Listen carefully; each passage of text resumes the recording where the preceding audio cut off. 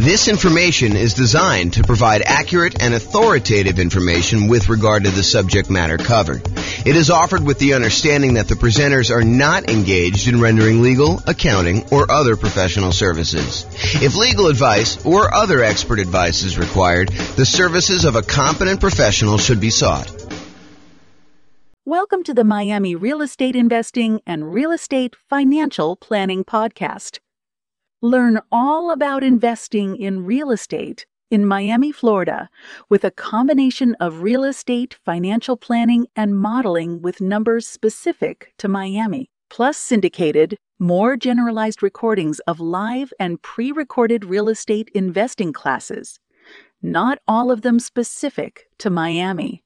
Be sure to stay tuned after the podcast for a message from our sponsors. All right, welcome everybody. This is James Orr, and today I'm excited. We've got a special guest. We've got Ryan Chaw, and he's going to talk to us about his unique real estate investing strategy, and I'm super excited to hear about what he's got going on there. So welcome, Ryan. How are you?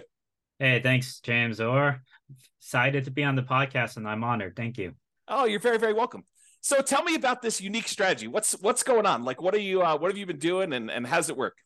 Yeah, it's kind of like house hacking on steroids. Basically, we'll take a pretty large single-family home or duplex, and we'll add extra bedrooms to the house and rent out to a local college town. So typically, these houses will have 5 or 6 bedrooms, maybe 7 or 8 even, and a 5 or 6 bedroom house. And if we charge $600 a month per student, it ends up being $3,600. A 7-bedroom would be $4,200, or maybe even $5,000 for an 8-bedroom house. And so we provide, really good local student housing, all amenities, really close to the campus. And, we just try to provide really great service and keep our students safe. Yeah, that makes a lot of sense. So basically you're taking the normal house hacking strategy, which is buying a property that you can rent out part of it while you're living in the property, is usually how we think about house hacking. And then so you're deciding to go ahead and take a property and then add additional bedrooms if you can, if it makes sense to do that, and then renting those out. And ideally your niche is really student rentals, to find something around a university, around a college town, and actually rent out to those guys. So is that pretty much what you're doing? Exactly. Yeah. Mainly college town students, but we're also near hospitals sometimes. And so we have fellowships, residencies, all of that. Typically, we also invest near kind of low median home pricing type areas. So that actually increases our cash flow. And typically our cash flow is anywhere from $2,000 to $3,500 a month after all taxes, insurance, and expenses on these houses. And so, I've got so many questions. So let me first start about how you're acquiring these properties. What are you doing? Are you going in there with typically 20% down? Are you doing like a 5% down where you're owner occupying them, and then you're staying in one of the bedrooms yourself? Like, what are you doing to acquire them? Yeah, so I did a 25% down for the most part. I've done it where I bought like a second home and stayed in it for a bit and then rented it out afterwards. That was more of a 10% down. I kind of had to do it out of necessity because I couldn't really come up with the full 20% at that time. But then I also take out HELOCs. I might do a cash out refi, and I'm also partnering up with capital partners who are putting in the down payment for me. And then basically I do all the management work. So growing and scaling that way as well. Okay, so you're basically, so some of the stuff you're doing is you're going to go in there and you're going to put 20% down or 25% down, and then you don't have to move into the property, assuming you're not moving into a lot of these properties. Is this something you started like when you were in school, or did you start this after school? Like, what'd you do? Yeah, so when I graduated, I graduated as a PharmD from my school in Stockton, California. And I just wanted to get started as soon as possible in real estate because I knew it's the best way to create generational wealth. I had a grandpa who really killed it in real estate, and he also helped cover part of my college tuition and my brother's as well. And so I realized that, real estate's one of the best ways to build wealth for the generations. And so, I got started right away. I worked 15-hour days. I would work 6 or 7 days a week. at the retail pharmacy as well as the hospital pharmacy to just save up as much money as I can. And so I basically started off purchasing one property a year, and I kept reinvesting that cash flow. So for the first 6 years or so, I didn't take on any partners. It was all my own W-2 income as well as cash flow for my properties and equity as well. And then eventually I decided, I could go scale much faster. So I partnered up, and this year alone, I purchased 8 properties. And you're still buying them with your own credit yourself? You're partnering and you're primarily the credit guy when you kind of do those deals? Yeah, I usually do most of the marketing. Actually, I partnered with my uncle. He put up the down payment for the first 2 houses. But then after that, we ended up doing more of a 50-50 scenario because we were creating a lot of cash flow. We wanted to reinvest it. And plus, he was starting to help out and do a lot of the management piece as well. What are you doing for loans after you fill up your 10 loan spots? I assume you're over 10 at this point. I'm at 8. So okay. I purposely did that because I still want to purchase my dream home and maybe my beach house or whatever. Yeah. I want to save at least 2 just in case, right? Otherwise, you run out of loans. You can't do a conventional loan anymore. You're kind of screwed, right? Well, so what we do now is the good news is for owner-occupant properties, the 10 loan limit does not apply. So you could still do conventional financing over 10.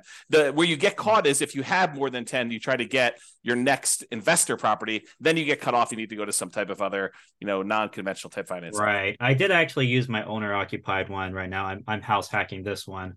But yeah, totally understand there. But yes, what we do is DSCR now.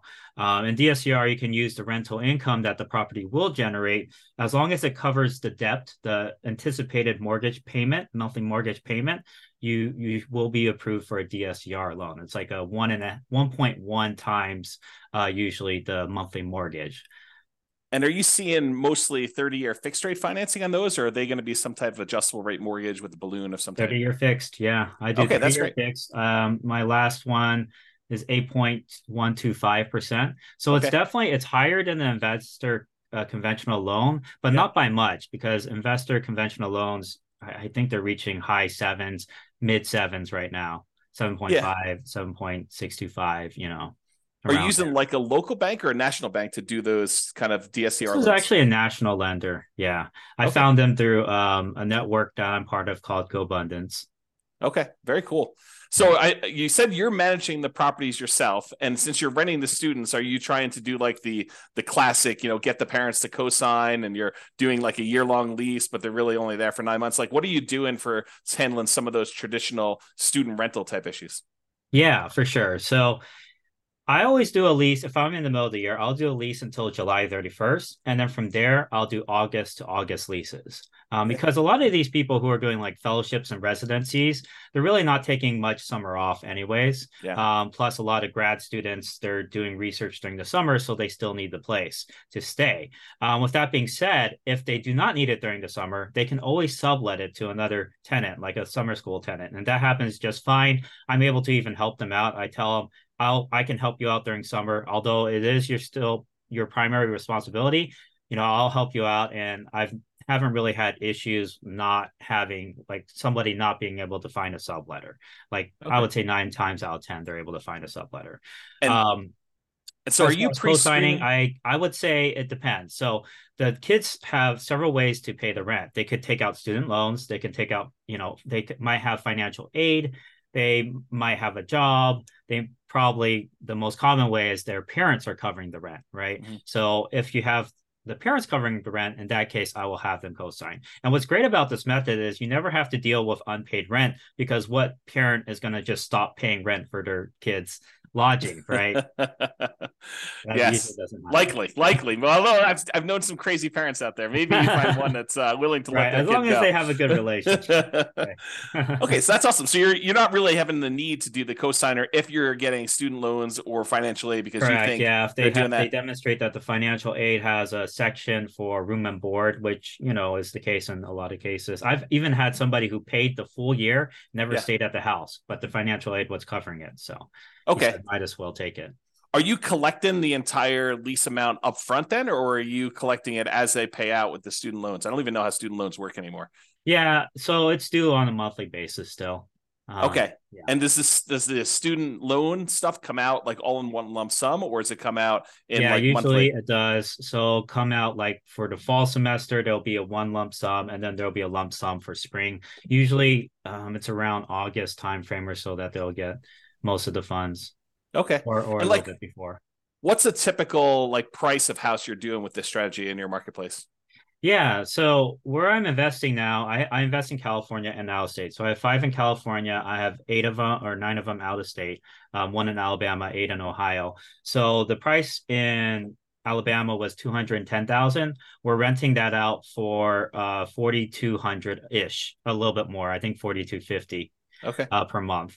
And then for Ohio, I will buy the first one we bought was 210,000, and we rented that out for $3,750 per month. So the Okay. cash flow on that was around 2,300, 2,500 a month. And the cash flow on the Alabama one is around I think it's a little bit over 3,000 a month or so. Okay. And when you're qualifying for the loans, is the lender using the student like the student rental income, or are they using more of a traditional rental income in order to qualify for the loan? Yeah, so that's a very good question. So if you do a DSCR type loan, to get qualified, they will estimate what the market rent is. They're not going to assume that you're going to rent by the room. And sometimes, like if you do a refinance through a DSCR, they prefer to have a traditional lease. So you would have to have everyone sign on like one lease. But for conventional, they're actually okay doing a refi and taking 75% of your rental income. Usually 75, sometimes 100% if you actually report it on your tax returns. And as long as the conventional lenders, usually this is in most cases, as long as they see 1 year leases, they will still take that rental income. And they might take off 25% of it at most, but they'll still use it for sure. Okay, that's super interesting. Have you ever had, because I assume you do some like teaching of this strategy to some of your kind of like students and or partners to kind of help people do this. Is that right? Yeah, Yeah. definitely. Do you have people ever utilize like a variation of like a cross between the nomad real estate investing strategy of buying a property, moving in, living there for a year, and Mhm. then after the year converting that to a rental and kind of repeating sequentially in order to acquire their rental properties that way? And of course, the benefit is the 5% down owner occupant loan and the better interest rates than you would get if you're doing like these DSCR and or investor type loans. Do you have any students who are doing like the move into the property, live there for a year, maybe even while they're in school, get roommates, and Yeah. then convert that one and keep it as a student rental to kind of maximize it? Yeah, definitely. I actually had three students this year at least that have done that strategy. They lived in it for a bit, or maybe, a year or at least a couple months, right? And Yeah. then they rented out to housemates, and Yep. then that's how they got started essentially. Yeah. And they're able to also put a lower down payment potentially. You do have to be careful with those regulations, though. Um, Generally, you do have to stay in it for a year, right? Yep. Unless you have a really good reason not to, like you lost your job or you're Sure. switching jobs, or maybe you had your mom you had to take care of who's sick, whatever, right? But generally speaking, yeah, if you do a house hacking strategy, you want to stay in it for a year. And I'm actually doing that myself. Right now, this house that I'm living in, I have four other roommates or four other housemates. Yeah. And so my rental income on this one is 3,650 per month, and my mortgage payment is 2,300. And I'm in Sacramento. So So 36.50. So you're getting like $910 on average per roommate, essentially, in order to have someone living in that property. Is that about right? yeah, exactly. So 965 for the largest room, 850, 870, and then 830. And is Something like this, this. and I assume are you including utilities in your rents, or are you like charging them utilities as well, pro rata? Separate. Yeah, it's separate. Yeah, it's Okay. actually not included. They will divide it by however many tenants there are at the house. But I will cover the vacant rooms. So if there is a vacancy, I will cover the utilities for that one room.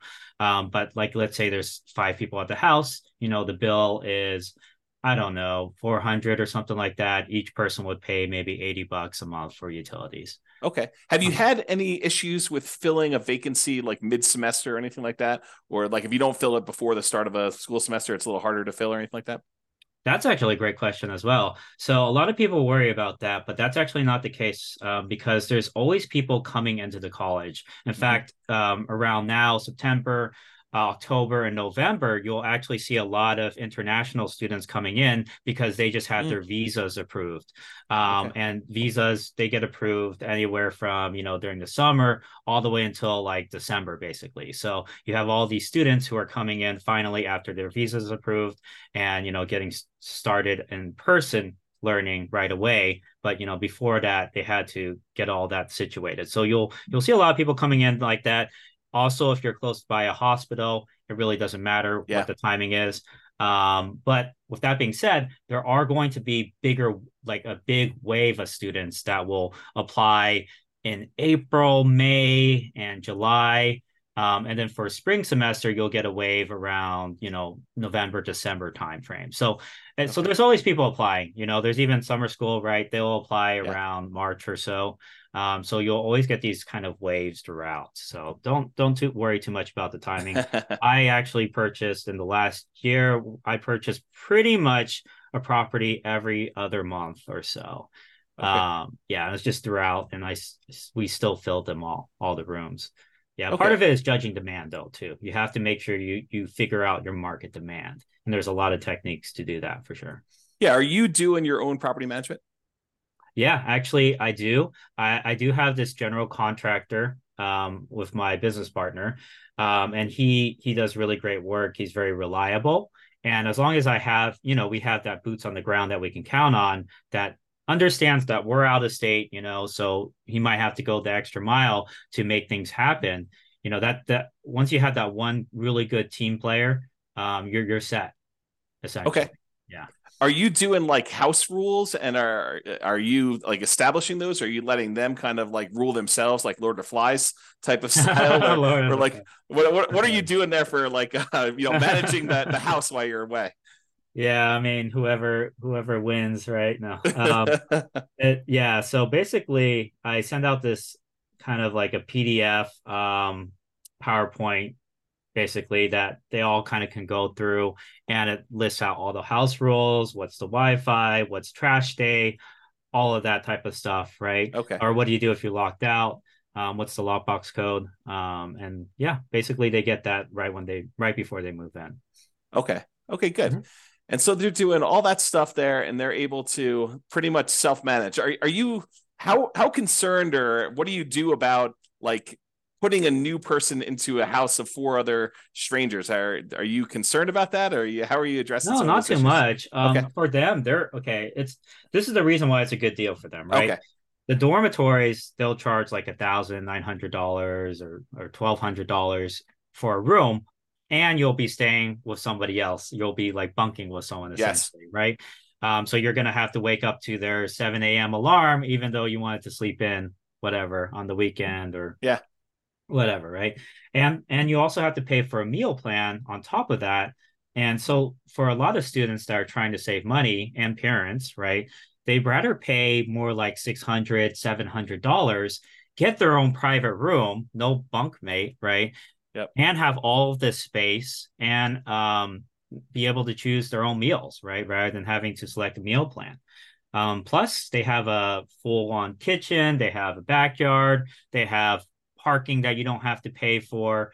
They don't have to climb like 3 flights of stairs to get to their dorm room, right? So it's very convenient for a lot of people, and it saves a ton of money. You're paying half the price for a lot more privacy. Yeah. And so that's just, a lot better. When I was in the dorms, I shared the bathroom, the communal bathroom was with 30 other students. Yeah. So it Yeah. definitely is an upgrade from that. Yeah. So do you keep a certain ratio of beds to baths? Are you doing like, hey, no more than, one, like two bedrooms per bathroom? Are you trying to keep a ratio of that when you're buying the Yeah, so houses? the max number of bedrooms that can go to a bathroom is 3 to 1, typically. Okay. I know, I mean, my dad, for example, he had like 6 other siblings, or sorry, 5 other siblings, and basically they had to all share one bathroom Yeah. along with the parents. So it was pretty messy. But in most cases, people are willing to share with just like 2 other people. They just Yeah. have to coordinate the shower schedules. And honestly, most of them aren't home. They're usually in class or in lab or studying at the library, right? And Right. so they're only using the restroom to shower and sleep, essentially. Okay, interesting. Mhm. So I know and I'm sure this varies market to market. I'm sure you do some research on this. In my particular market where I happen to live, we have a occupancy law. It's called Yeah. it's called the 2+1 rule. And so you can only have two people plus one additional person, the two unrelated. So two Yeah. plus one unrelated person living in a particular property. Are you like checking that as you go and do it, or is student housing like exempt from that rule, or what are you doing about that? Yeah, no, for sure. That's a very good question. We always have to bring that up because in certain markets they'll have these ordinances and they'll actually have cases where, student potentially was kicked out because the occupancy limit was Mm-hmm. breached. So it's really important to be aware of the laws in your market. But Yeah. with that being said, there are exceptions you can have. So there's Mm-hmm. something called like a change of use permit where you can change the use of your house from maybe a single family home to a boarding house or a rooming Yeah. house. There's also a variance, zoning variance. So you could pursue that and get yours basically as a special exception since we're so close to the school, and we're bringing in professional students. Can we go ahead and do this? So the other thing to keep in mind is that limit is per unit. So if you have like a duplex, you can still have, let's say there's 3 unrelated per unit, then that's 6. If there's Yeah. 4 unrelated, that's 8. And sometimes even, for example, University of Alabama, I know if you invest near there, they have this kind of zoning directly around the school that has up to 5 unrelated. And then Yeah. past that zone, basically, I think it's 4 unrelated or something like that. Okay. But yeah, you have to make sure you're keeping up with the zoning laws. But what I would do is contact a local real estate attorney and say, hey, this is what I want to do. Occupancy limits, what can we do about this? Right. Because we're trying to offer, really good student housing. These are professional students, what's the difference between this versus somebody who has like I don't know, extended family? Maybe they adopt like 4 kids, right? It's honestly, I think these laws are discriminatory. Like, for example, if you adopted 4 kids, they're not related. I mean, by blood, right? Wouldn't that be considered against the law, right? In our particular market, it's actually if they're adopted by you, they count as being part of your family. But Oh, I'm sure okay. every Yeah. one is a little bit different. You got to go actually read the regulations. But in my Yeah. particular market, that's how it works. Sure. Yeah. Polygamy. I don't know. Yeah, I don't know I about wouldn't that say. one. So I'm not it is seeing many of those here. inherent, in my opinion, it's kind of inherently discriminatory. But I mean, also you have to make sure you're in compliance with the law. So you Yeah. have to talk to a real estate attorney who's an expert in that. And that's Yeah. kind of their job to kind of make sure you're doing it correctly. Have you done this strategy outside like a local university or a local hospital sort of area? Like have you tried this just in a random spot? I wouldn't say no, no, no. I wouldn't say that because I definitely we're very focused on providing really good student housing, right? Being the Okay. best student housing provider. So we always want to be in a market that has a lot of like hospital positions or a really good college. Usually it's a top college if you're thinking about like Ivy League colleges, maybe like John Hopkins or Princeton or whatever, right? We Yeah. don't have to be Ivy League, but we're still in the top like 200, 300 colleges usually. Yeah. Have you done traditional rentals before, or has this been your strategy since day one? It's pretty much been my strategy since day one. My Okay. grandpa did do traditional rentals. He had a set of 6 flats in San Francisco. And Okay. so he rented out to families. He had so much trouble with that house. Like a hoarder tenant, a tenant who would stomp on his like the ceiling above him at like 3 a.m. So like they're Yeah. having like these parties at like 2 a.m. or something like that. So they're dancing at 2 a.m. So yeah, he had a lot of difficulty with that. The thing I like about students is especially high quality students like juniors, seniors, grad students, they're really focused. Like they want to get that doctorate. They want to Yeah. get that MBA, JD, MD, etc., engineering degree, whatever. So they're highly focused on their studies and they're going to generally take care of the house too. I mean, they don't want to live in a pigsty, most of them. Yeah. Um, so they're going to be, some of the best tenants you will ever have in my opinion. Some people think that, oh, it's a frat party or something like that. But Yeah. honestly, I've had way better experiences with these tenants than my colleagues have, my grandpa's had, my relatives, whatever, right? Yeah.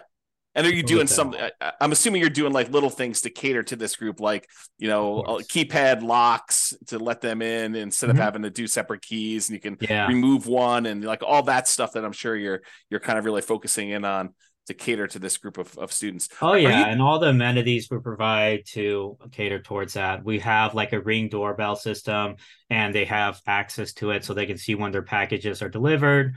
okay? So that provides the safety. We have floodlights. We have study desks everywhere. We have a study room potentially. So yeah, it's basically very, very student friendly, And and that's really good students as well. you're furnishing the house to kind of get it ready for all this stuff. So you have like the central living room's got a TV and a couch and like furniture in there and study desks. I'm sure you just talked about as well. So you're doing a little bit of furnishing. What does it typically cost to furnish a student rental like this? Oh yeah, that's a great question. So it depends on what your budget is. You can Yeah. furnish a whole house for less than $3,000 or less than 2,000 even. If you Okay. go to like let's say Facebook Marketplace, you can find kind of cheaper mattresses around $300 per full size mattress. So if you get like six of those, that's maybe like 1,800, and then the rest of it you get on Facebook Marketplace, that would be 2,500, for Okay. example, for a six-bedroom place. But it's kind of up to you if you want to do what I do, and I kind of invest in pretty really good furniture. I mean, it's cost effective, but it's also really good. Yeah. I go to Amazon, Walmart, and Target and Home Depot. Those are kind of like my go-to places, and Lowe's Yeah. as well. And then for kitchenware, you can actually save a lot of money on that. You don't need a fancy kitchenware set. You can just go to the Dollar Tree or the 99-cent store, and all the utensils will be like $1, right? Or plates Okay. and cups will be $1, but it's still really good quality. Like I use it all the time, Yeah. my house. So like the amount of furnishing you're doing, you're providing like a bed, like a clothes dresser or something like that in their rooms, the couch in the living room. I'm sure. Are you doing a TV? No, You're, actually, you're not I do providing not TV at do a all? TV. Yes, that's up to them if they want to bring in their own TV. I want to encourage studying, right? I want this to Oh. be a very good, You're the quiet, you're the studious landlord environment that for wants them to people. graduate. Yeah. Oh, that's No, pretty no funny. bear pong, Okay. Yeah. But I So mean, it's up to them. If they want to bring in the TV and do that, that's fine as well. Like like I said, like I do keep a pretty good security deposit as well. So if something breaks and it's the student's fault, then yes, we could keep the security deposit. But in my 7.5 years of doing this, the probably the biggest expense I've ever had to replace was like a broken window, and the tenant had to, they covered all of that, right? so you're doing like 1 month's rent of security deposit, or you're doing larger than that? 1 month rent for Ohio and Alabama, and 1.5 in California. Because if you go past the limit, the state limit, you Yeah. have to pay interest on it. So those are the Okay. state limits. And so you're doing the maximum whatever you can in that particular marketplace after Uh, talking to the local attorney. yeah, I gotta look up California, but it was 1.5 last time I checked, I So when believe. you help your students do this, are they doing it in their local marketplace? Or are you just saying, hey, look, these are the 5 markets we've determined are really good for doing this. And I don't care where you live, you can go invest in these markets. They're better for this particular model than other places.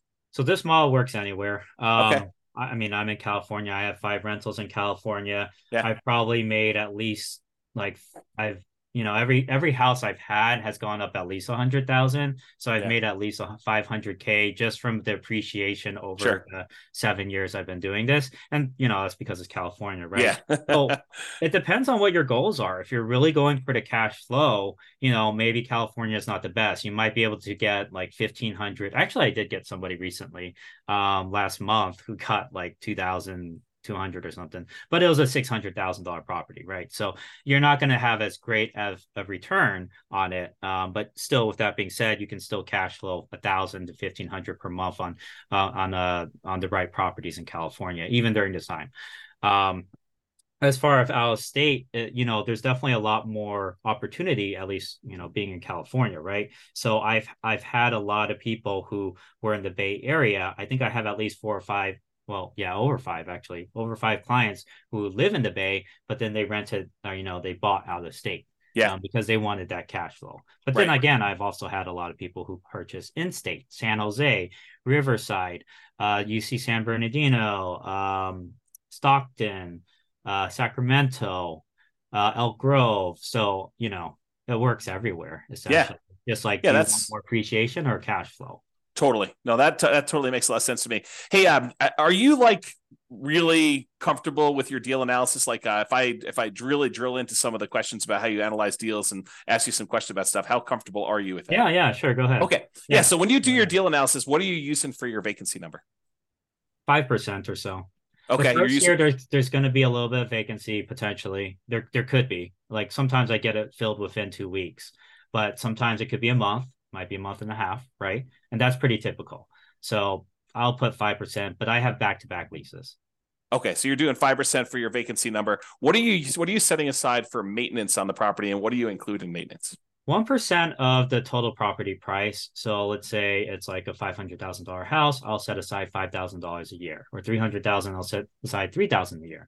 Okay. That's for, I mean, there's appliances that break down all the time.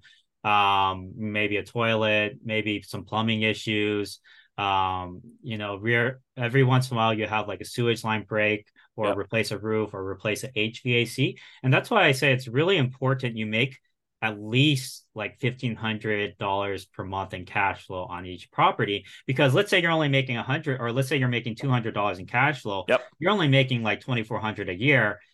If you get a new roof, that's $15,000. That's like, I don't know, that's like 13, 15 years of your cash flow just gone, That's right? right. It's So gone. like you have to at minimum be making like 1,500 a month, and Yeah.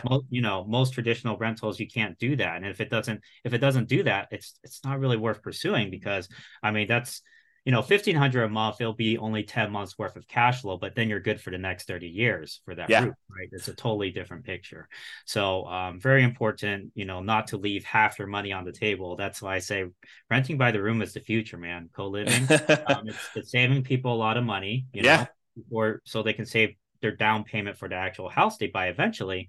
And it's also a win-win situation, because for you have enough cash flow to support the capital expenditures like your roof, your HVAC, the sewage line. Now, with that being said, you definitely want to do inspections like during the home inspection period, because you want to catch all those things right away. I always do a sewage lateral line inspection pretty much no matter what, Yep. unless it's like 2000s or something like that, or newer. Yeah. But yeah, you want to catch all that stuff so you can negotiate with the seller, and at least the seller can pay for half of it. And I've had a full roof paid for. I've had two full roofs paid for, actually, and I've had half the HVAC paid for. But I've also had to replace roofs and HVACs. So Yeah. can't always So get when so let me dig into your maintenance a little bit. So you've included some things in here that I would normally consider like more of a capital expense on a property, but it seems like you named those as part of your maintenance. Do you have a separate capital expense allotment that Yeah, you're I using? usually assume CapEx to be, I set aside like 10,000 or so, generally speaking, for Ten CapEx. thousand per what period? I just at the beginning, Okay. Then I also set aside, like I said, 3,000 a year that will go towards landscaping, appliances, general maintenance, etc. But And that's your maintenance number. yeah, exactly. Yeah. And that's like, what you get from taking all the expenses that I've had over like 5 years, or well, it's been 7 years now, but I did an average over 5 years, and I just divided and set, and it turned out to be around 3,000 per house ish. Okay. Yeah. And are you like how often are you doing paint and carpet? How many turns do you typically get out of paint and carpet with a student rental Oh before you have yeah. to? So at the beginning, I might replace some of the carpet if it's Yeah. really messy. What's nice is LVP, right? Yeah. Is $3 to $4 per square foot. That's actually really, really, really cheap. Yeah. I mean, a bedroom will be maybe 120 square foot. That's maybe 360 for materials. Your guy charges labor. It might be, I don't know, 600, 700. I mean, it should be, but it depends on who you use, obviously. If you have Yeah. somebody with a license, they might want to charge more. But you can have a handyman replace flooring. Okay. I And think. so now going back to the deal analysis part, so we kind of got a better understanding of maintenance and capex and how you break that down. So as far as your personal expenses as being the owner of the property, I understand long-term rentals really, really well. I don't do any student rentals. What other expenses do you have on the property that you don't typically have on other rentals? Are there any utilities you're paying? What is considered an additional expense that you don't normally have on like these long-term rentals? It's very similar. The utility bills will be higher, but it's divided among the tenants, right? Yeah. So you're still not paying it. As far as maintenance, you do have to counsel them to do certain things that maybe somebody who has lived at a house for a long time might know.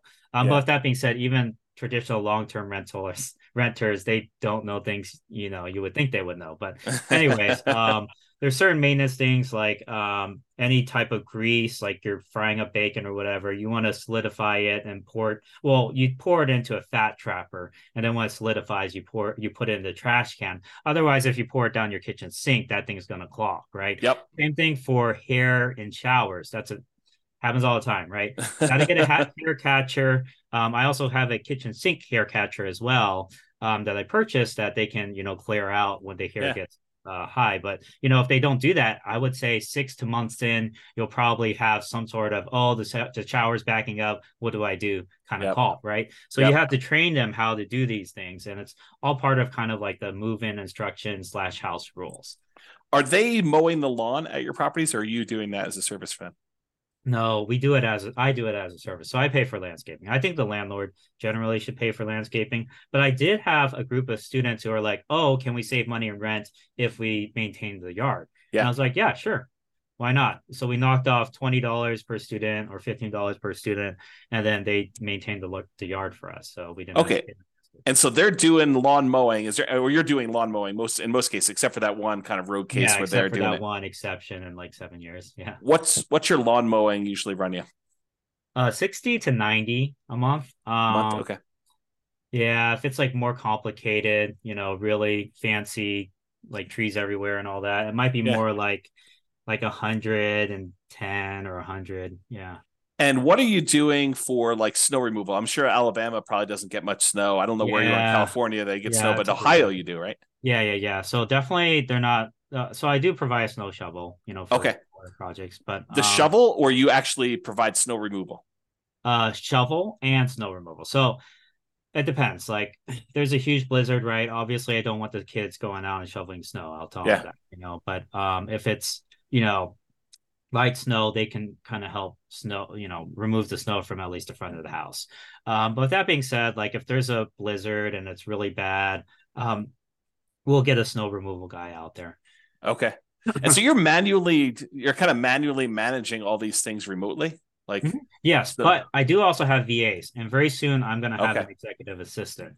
And we created SOPs, a scope of work for them, and everything Nice. already. So they're going to be taking on that project sometime next month or so. Just because it's out of state and Sure. everything, I'm like, it's nice to kind of offload some of those projects to other Yeah. people. Yeah. Okay, that's really cool. So based on like the numbers you've gotten there, when you run your analysis, are you doing like a cash on cash analysis for your properties? Like, are you determining the cash number? Well, do you know what Yeah. your cash on cash typically runs for these for you and your students in general? I don't need to know Yeah. yours specifically.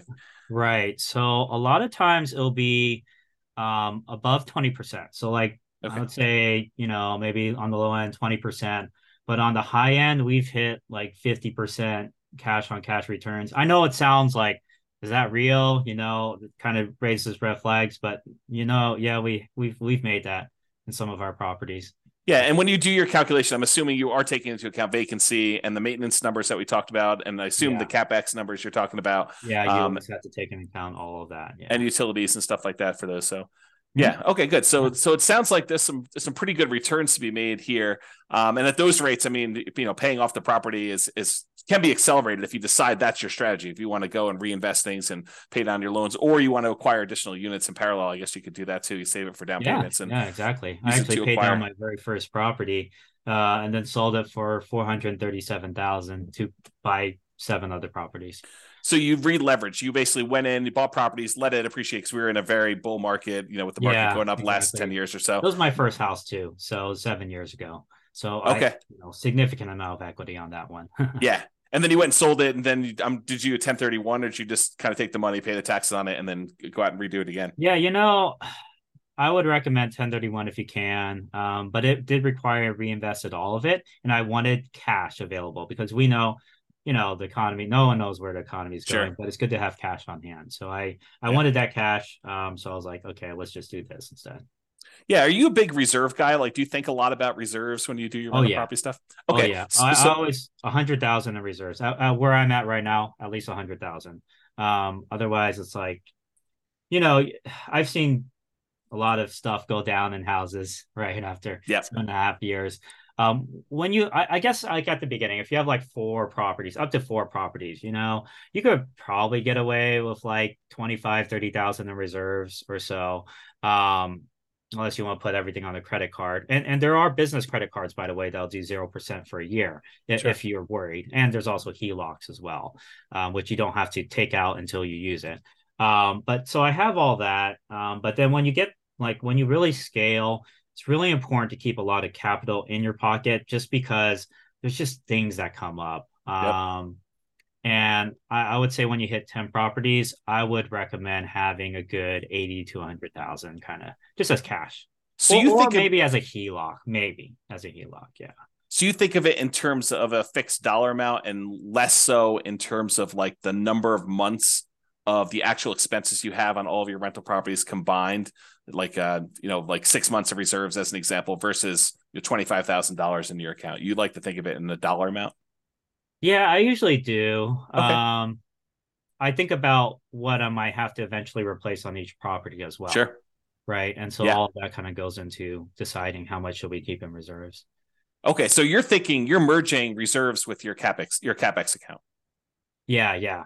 So Okay, a couple of reasons too, like, when and we've seen this recently, right? Banks are what do you call resolvent? What do you call it? They're insolvent. insolvent. Yeah, Yeah, that's the word. Silicon Valley Um banks that we talking about. right, exactly. And that's just how the banking system works, right? If everyone wants their money, they don't have it, right? Sure. That literally is the definition of modern day banking. So, what happened in 2008 is all these people who took out HELOCs and all those banks started demanding, all that money back, right? And so one thing we're doing is pulling on some HELOCs, and we're okay paying some of the interest on that, Sure. just for the peace of mind to have that Yeah, liquidity, right? it's Because if you almost like pull it out and you put it in another bank, now they can't close the account. But if you paid off that HELOC or you don't use that HELOC, they can just decide to close that account. Uh, totally. it's actually written in the HELOC contract in most cases too. Yeah, So yeah, yeah, if you're a totally. real estate investor, keep that in mind, especially during these times. Good. Well, I'm glad you're doing the reserves. I'm glad you're teaching the reserves thing. Let me ask you kind of like a follow-up question about reserves then. Are you taking into account your reserves as a drag on your cash on cash return on investment? Are you setting aside like saying, hey, I'm acquiring this property. I know I need to have 6 months of reserves. So my total amount invested is my down payment plus my closing costs plus, my rent ready costs in order to get all the stuff ready to do it. Plus now I know that I've got 6 months of reserves. So I'm taking that into account when I do my analysis. No, I'm not including that in the cash on cash return if that's what you're Yeah. asking, because I'm not dividing by 100,000 in reserves. I'm dividing by the down payment plus the closing costs plus the renovation costs. Yeah, and I guess when you have 100,000 that you're spreading out across 10 properties, you probably wouldn't allocate the full 100,000 to a new purchase anyway. But I Yeah, was thinking if you do that, like say, hey, in order to acquire this new property, the lender is going to require I have 6 months worth of reserves for this particular new property that I'm doing. So I'm that's gonna true I'm too. gonna I'm Yeah, gonna say, hey, look, I'm setting aside this 6 months of money. I need this money in order to make the investment. So in order to calculate my true cash on cash return on investment, I really do need to take into account that I got this 6 months worth of reserves yeah, drag, and yeah, I for can sure. I can count that these 6 months of reserves is in whatever it is, your savings Stocks and account or bonds. Yeah, yeah, CD or the stock market, even if you're yeah, willing to keep that kind of like there, and you can count that return as part of your overall return, but when you're saying you're doing your cash on cash number to the 20% or whatever the really rough number we think you can do for it's yeah. a range obviously, but you're not taking that into account there, right? Right, right, not the reserves. Okay. But what's cool about reserves is like when you're getting approved and everything, you could still use like your 401k. They usually can only use like 50% of it though. And then for stocks, they might do 100% or they might do 75%. It Yeah. really depends on what lender you use. But keep in mind, you can also use your retirement funds as quote unquote, those 6 months reserves. Right. A lot of Yeah. times. Yeah. Yeah, that totally makes sense to me. All right, cool. I asked you this question. I don't know if I got a. If Oh, we're a little sorry. all over the place. Oh No, no, yeah, no. no I problem. just, I just, I Sorry. was thinking about it again. I made Forgot. a list of some questions. So Yeah. when we talked about the turns for paint and carpet, how often are you doing paint and carpet in these kind of student rentals? Yeah, it depends on what area you're in. I've definitely invested in rougher areas. So, sometimes you get tenants that didn't take care of the Hmm. property. So, you might have to do a whole house painting, but it really depends on what neighborhood, man. I mean, there's something called crimegrade.org. You can look on there. I would say it's pretty accurate for reporting, what areas have a higher crime versus others potentially. Yeah. And then if you invest in more like yellow or green areas, you'll have houses that are probably more well kept together because Hmm. it's just, everyone's high income there. They're keeping, they're paying money to repair their properties as they go along. Yeah. But I've also bought ones where we've had to, do a whole house, you know, like new flooring, new painting for every single room. So, yeah. And so, like, how frequently though? Is it like every 3 years? I mean, I realize there's a range, but is it like on the low end, you should be able to get 2 years at a minimum, even if it's in a rough neighborhood, and then in the really nice ones, you may be able to do it for 5 years or 6 years, Oh, or I see what you're saying. yeah. Yeah, ever since we've replaced with the LVP, that's a very good product. So we haven't had to replace it a second time over the Okay. like 8 years, 7.5 to 8 years I've been doing it. As far as painting, we might do touch-up painting. Hmm. It's great like if you can keep the paint can, right? And sometimes the previous owner does keep the paint can, Yep. because you don't want to try to match the paint, right? Hmm. So yeah, that's mainly like touch up stuff. So Okay. yeah, I would say that. I don't know if I asked you Every about this. couple years. Do you have Yeah. any parking issues, or do you like issue parking Yeah, that's spots? a good point. Yeah. So one thing I don't do is invest in HOA neighborhoods because HOA is another level of government. They could say like literally, hey, we don't allow renters anymore. And they could be Okay. like that, because Yep. they're fast with their decisions, and it's Hmm. not like the city where they have to go through this whole approval process, right? So I never invest in their HOA because they could limit parking spaces, all that type of stuff as well. And so it's really important for me to make sure when I purchase a property that there's enough um like street parking available, or maybe there's a large pavement or garage that I can park a lot of cars at. But Okay. I always assess that. It's very important to look at that. And usually I try to have enough parking for 5 cars at least. Okay. But with that being said, I'm so close to the school that I would say half the students will either bike or walk or take a shuttle. And oh, Okay. that's another good point. If you're nearby a shuttle stop, that's a huge um, benefit as well for Okay. safety. How, If you can buy near there. how are you dealing with two related issues in my mind, at least? How are you dealing with mixed gender in the houses? Like, is it all boys, all girls? Are you don't really care? They're adults, they need to take care of themselves. And Yeah. then the second follow-up question related to that is, how do you deal with boyfriends, girlfriends staying over at the properties? Oh, that's a great one. The default is co-ed. The default will always be co-ed because it's 50-50 essentially for Yeah. females and males. But with that being said, there's a lot of different cultures out there. For example, like Indian culture, the girls aren't supposed to be living with their guys until they're married. That's Hmm. just cultural Yeah. things, right? It's a cultural restriction. So, for those, tenants, they'll say like, we prefer to stay with other females. And so it's really important. You're not like being discriminatory. So like in Right. your ad, you cannot say like females only at this household, right? Right. That's discriminatory. Yeah. But you can say like, hey, we have a group of girls that want to stay with other girls, can we match them up? And so I'll have like one house that's like, I'll put all the females at the house because they all want to stay at an all female house, Yeah. right? And obviously we work it out together with them and everything. And then I'll have a co-ed house. I'll have houses that are all guys. Well, I just try to figure out how to best match them up because Yeah.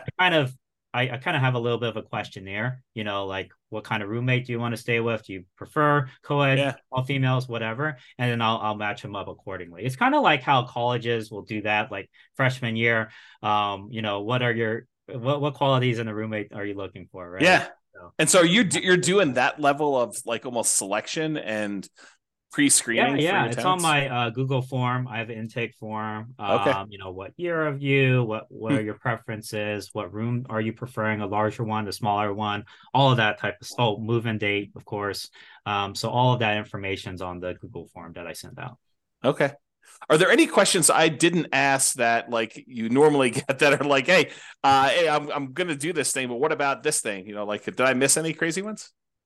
I would say No, I mean, I think you were very comprehensive for sure. I would say the keys to success in this industry Yeah. is definitely, I think in general though too, is I think there's always three elements to real estate. The Hmm. first one is the numbers, like getting the math right, getting the deal correct, making sure you have your ROI and all of that. The second one is teams. So making sure you really establish a really good team in whatever market that you're investing in, right? Um, and then the last one is, oh shoot, I'm trying to remember which one was. That's all But you need. yeah, I mean, You need your there's a numbers in lot your of things. team, then you're good. Right. But oh yeah, capital. That's the Yeah. last. So those Okay. are the three barriers. Capital really important. So if you look at these big names like Grant Cardone, for example, Yeah. or Brandon Turner from Bigger Pockets, they're raising tons of money from other people. They're using other people's money. Sure. They're not using their own, right? That's how they scale. That's how you scale. You have to have a source of continued capital, whether it be your W-2, whether you have capital partners, whether you use creative financing by tapping into equity on your house. You have to solve the capital barrier because number one thing people say when they ask to buy a house, they say, "Oh, I don't have enough money." Well, you have to figure out how to get that money. Then you have to beg, borrow, steal, and that's the phrase, right? Right. You have to solve the capital problem. The second one is the team problem, which is you got to have people you can rely on. And then the last one, like I said, was the deal problem, like making sure the deal. You have to know the numbers, you have to know the math, you have to be able to anticipate when you have to, potentially replace something down the road, anticipate potential problems on the house down the road based off of what you're seeing from the inspection, like red flags and all of that. Yeah, totally. That's great. So when you like help your students out, like what are you doing? Is it a standard thing you're doing? Do you have like a lot of variation? Is it like coaching? Is it just information? Like how are you assisting your students? Mm-hmm. Yeah. So for those who are interested in student housing or creating a student housing business for themselves, I provide a 6-month program. It's one-on-one coaching through Zoom, just like this. And it's 30 minutes to an hour calls, usually every other month or every other week. Sorry. And at the beginning, we kind of meet weekly as well. And we just go A through Z. Um, Market demand or market analysis, deal analysis, renovations and negotiations, marketing, and then how to create like a management system for it as well. Okay. And yeah, all of that all rolled into kind of like a 6-month program. And I've had over 50 clients. I want to say we've been in at least 20 different states already, all Nice. across the US. And, you can invest locally. I would say at least 75% of my students invest locally. Okay. And so I've had like at least, I think I had like 12 clients in California. I've had clients all over the US for sure. So it Okay. works in Awesome. every market. Well, that's really cool. So, yeah, I definitely appreciate you coming on. Is there any last minute thing you want to do? I'll definitely put the link. You have something for people that are interested in learning more about this. I'll put that link in there. Did you want to put out a web address or a phone number on the Oh yeah, audio as yeah, for well? sure. Yeah. Yeah, so my the best way to reach me if you're interested in student housing, I provide this free PDF guide that kind of gets you started on it Yeah. and shows you it compared to other methods. That's at www.newbierealestateinvesting.com/guide. So that's www.newbierealestateinvesting.com/guide. And newbie is spelled NEWBIE. And you'll also get, if you sign up for that PDF, you'll get regular emails from me about all the mistakes I've made, some of the things I'm doing currently, some of the strategies I found work really, really well. And yeah, it's just free information.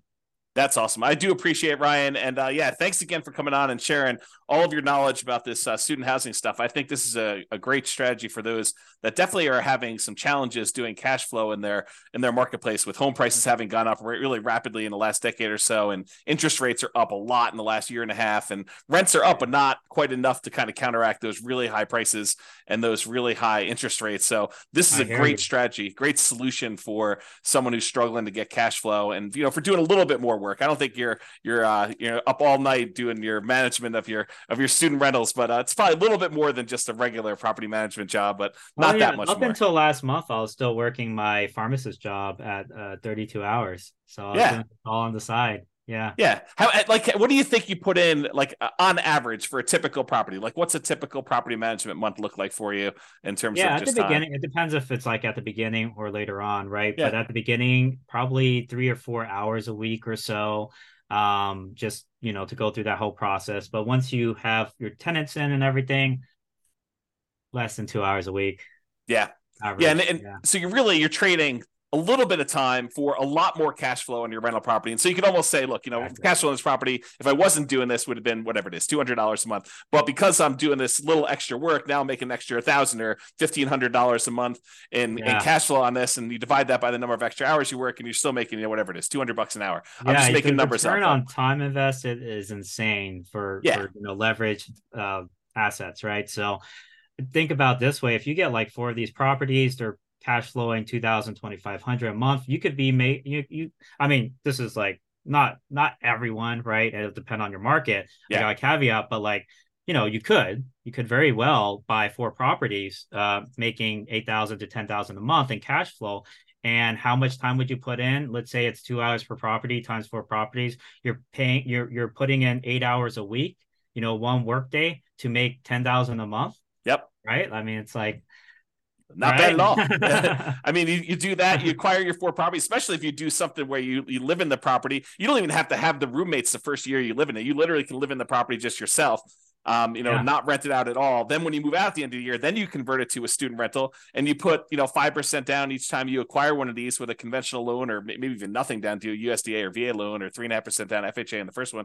And then you got these, for 20% down on one property. If you do it over 4 years, where you put 5% down each time and move into the property, live there for a year, and then convert it to a rental for the amount of you had for one down payment on one rental property. Now you acquired 4 of these, and you got $8,000 a month in cash flow. I mean, if you can do the $2,000 from the rentals, and you're done. I mean, a 4-year process, you acquire it all, and you're ready to go with your student rental empire, and you do a little part-time until you get a little bit more cash flow. Then you hire the property manager. You hire like a VA or two to kind of oversee the whole business for you, right? Yeah, exactly. Work on that team, right? So it's only those 3 things, right? Get the math down, get the capital problem solved, and then get the team problem solved, or the system/team problem. Yeah. That's awesome. Well, I really do appreciate it, Ryan. Thanks so much for coming on. It's been great having you. Thanks so much. Bye-bye for now. Thanks, James. With home prices up, mortgage interest rates up, and rents up, but not quite enough to counteract the higher prices and interest rates, cash flow on rental properties in Miami is harder than ever. Book a call with the Real Estate Financial Planner to apply our proprietary 88 strategies to improve cash flow on your rentals. See the show notes for a link to schedule your call and improve your cash flow today. If you're a real estate agent, lender, or professional in Miami that wants to help our real estate investor listeners, consider reaching out to learn about collaboration opportunities with this podcast. We'd love to add more value to our listeners by having you assist our investors buy, sell, and finance their real estate investments. See the show notes to schedule a call to discuss collaboration opportunities.